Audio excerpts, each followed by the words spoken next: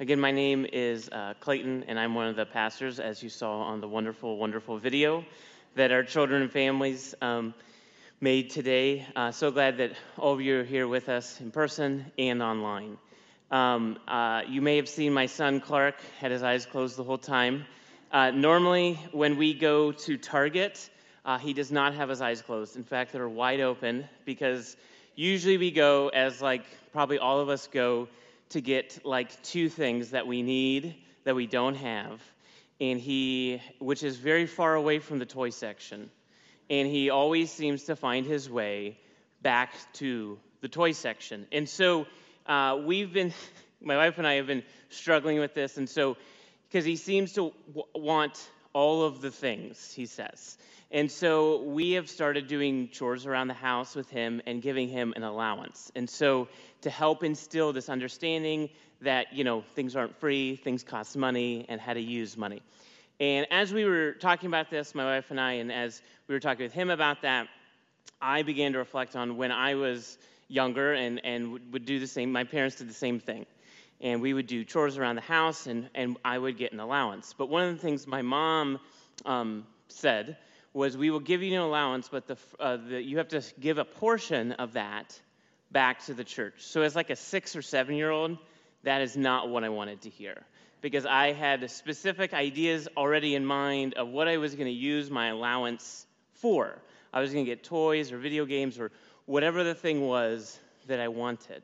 But as I got older, I started working my first job. I worked as a dishwasher at a restaurant in my hometown, and I had this understanding already instilled. So when I would get a paycheck, I would give a portion of that back to the church. So as a 7-year-old, I wasn't real excited about that. But as I continued to get older, it instilled this idea. My mom often said something like this, that when we give back a portion, that indicates our devotion and our worship and our praise to God. We're giving God our firsts.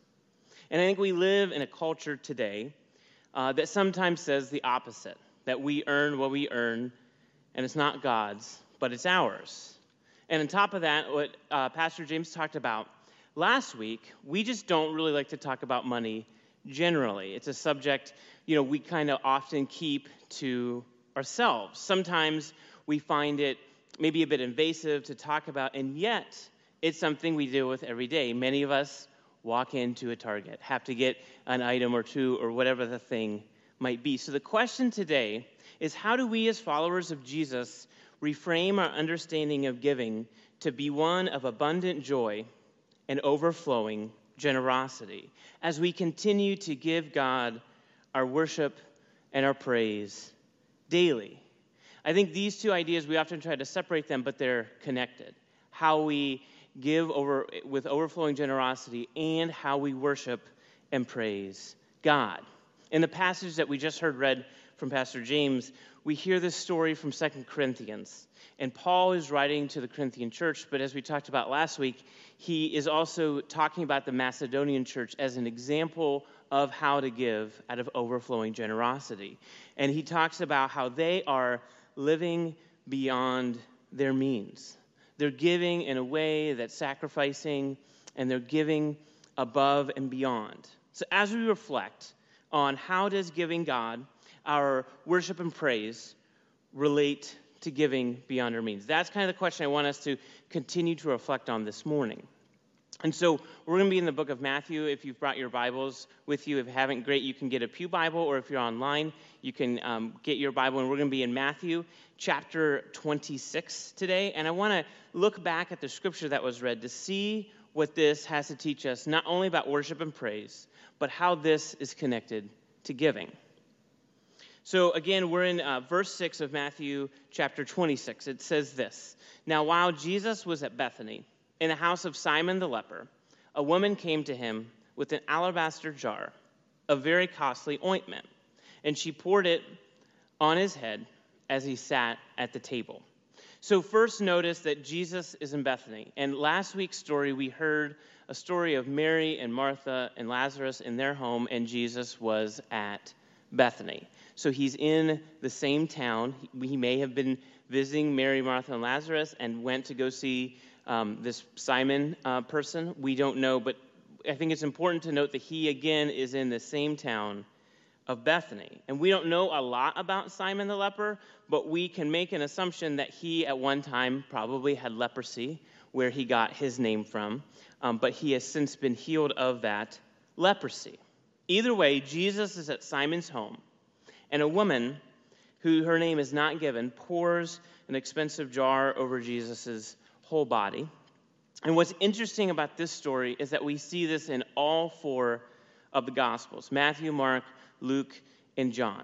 However, in this account, in the account in John, the person who pours is actually named, and it's Mary, and it's actually when Jesus is at Mary, Martha, and Lazarus' home in the same town of Bethany. In fact, according to the Gospel of John, this story happened again, not in Simon's house, but in Mary and Martha's home. And the point here is that it's an important moment in the life of the disciples, that each of the gospel writers thought to include this same story of a woman, whether it be Mary or some other woman, who anoints Jesus' whole body with this ointment.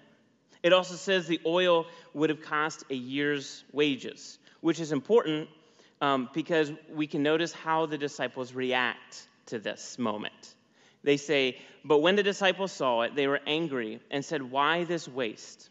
For this ointment could have been sold for a large sum and the money given to the poor.'"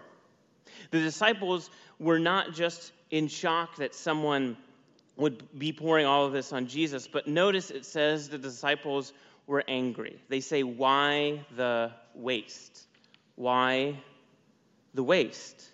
The disciples only saw this as a poor use of money. However, for this woman, she saw this as something else. So when someone would die, they would prepare their body for burial by anointing them with oil.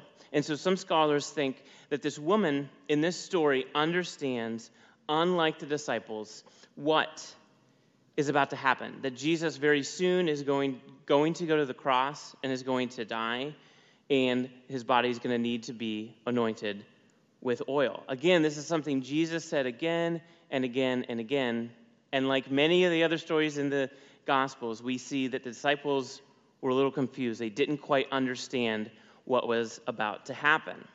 And it's out of this understanding that she desires to show her love and devotion for Jesus by anointing his whole body with oil, so expensive that it would have cost a year's wages, a huge sacrifice. And I think it's important to note, because only in the book of Matthew do we see later, in 2 chapters later, 28 verse 1, that the women, like in the other gospel stories, go to the tomb to see Jesus. But in the Matthew story, it mentions nothing of anointing his body for burial, because Matthew makes the assumption that in this moment, that's what this woman was doing for Jesus, was already anointing his body for burial. And so then the story concludes with this. It says, "But Jesus, aware of this, said to them, 'Why do you trouble the woman? She has performed a good service for me. For you always have the poor with you, but you will not always have me. By pouring this ointment on my body, she has prepared me for burial. Truly I tell you, wherever this good news is proclaimed, in the whole world, what she has done will be told in remembrance of her.'" So Jesus here, once again, is correcting the disciples. While the disciples are angry, Jesus tells them that she has done a good thing. He says a good service. And this word, good service, translates as a beautiful, beautiful thing. Again, this shows that this is not something to be angry about, but this is something to be celebrated. In fact, this use of the word good service elsewhere in Scripture is used into care for the poor. So Jesus makes this connection that she's not neglecting the poor, but in caring and showing devotion and praise, she is taking care of Jesus, who is for the poor and oppressed and the marginalized. Then we see in verse 13 The writer here connects this to the very end of the book of Matthew. And some may know this as the Great Commission, Matthew 28:19. There's a wonderful children's song that maybe we could sing next month that I'm not going to sing right now about the Great Commission, but it goes like this. Go therefore and make disciples of all nations, baptizing them in the name of the Father and the Son and the Holy Spirit, and teaching them to obey everything I've commanded you. And remember, I am with you till the end of the age. And in verse 13, in the scripture we heard read just a moment ago, it says, truly I tell you, wherever the good news is proclaimed in the whole world, what she has done will be told in remembrance of her. And it's in this moment that Jesus is saying, this is bigger than just the 12 of us. This is something that we are going to take into the whole world. And it's an important statement here that Jesus says, for you will always have the poor with you, but you will not always have me. And some have used this statement as a way to put one's focus either on the poor or on Jesus. We create this dichotomy of either or. But what I think Jesus is trying to do here is create this balance, that it's not just about caring for the poor, and it's not just about having these large expenses and doing those types of things, but it's how do we do both. And again, Jesus is creating this balancing act. And for Jesus, the disciples' focus was only on the anger of believing that this woman was wasting money, when she was acknowledging in that moment that Jesus was going to die soon. And she was showing the sacrificial love in the form of using something that cost a year's wages. Jesus never says neglect the poor. Only that there's going to come a time when he will go to the cross. It's about giving of one's worship and praise by acknowledging the saving work that is found only in Jesus and caring for the poor and the marginalized. Said another way, we should be giving worship and praise to Jesus, and the work that we do for the poor is an outpouring of that love and devotion of Jesus. So, how does this connect to giving? Like the disciples struggled in this story, you and I can also struggle. We think of giving in a certain way. But Paul calls the Corinthian church, and he calls us, that we are to give joyously. And not only joyously, but out of abundance.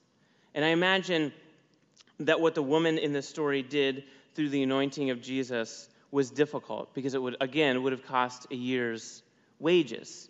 But Jesus calls us to love, devotion, worship, and praise.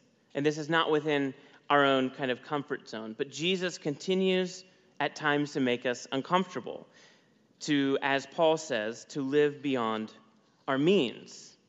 And I think the disciples may have been expecting Jesus to kind of be more on their side when they get upset, when they get angry, and say, yeah, that is wrong. You should have sold that and given that to the poor. But he doesn't do that.